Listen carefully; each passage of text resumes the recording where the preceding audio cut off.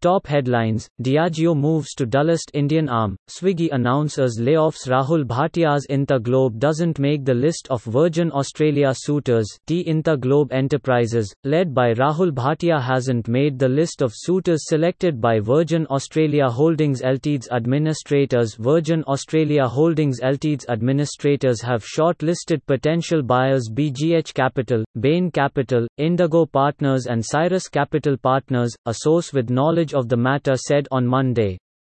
The airline's administrators expected to receive as many as 8 non-binding indicative offers from potential buyers before a submission deadline on Friday. Read more. Swiggy follows Zomato, lays off 1,100 as coronavirus dashes business. Foodtech giant Swiggy will lay off 1,100 employees, citing business losses because of the lockdown to contain the coronavirus, 2 days after rival Zomato revealed plans to cut 13% of its workforce. The company, backed by China's Tencent and Prosus Envy, has about 8,000 employees and it is reducing 13.75% of its workforce.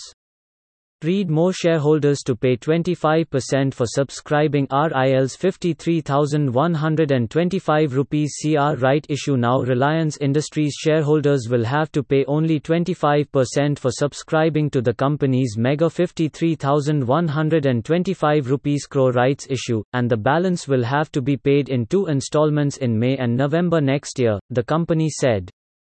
Oil to telecom conglomerates rights issue will open for subscription of shareholders on May 20 and will close on June 3.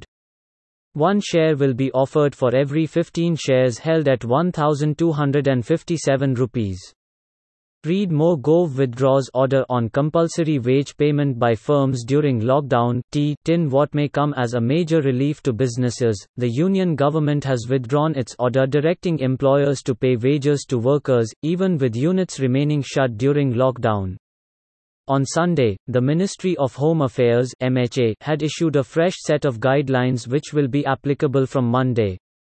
It has repealed the order dated March 29, 2020, which had talked about compulsory wage payment to workers during lockdown.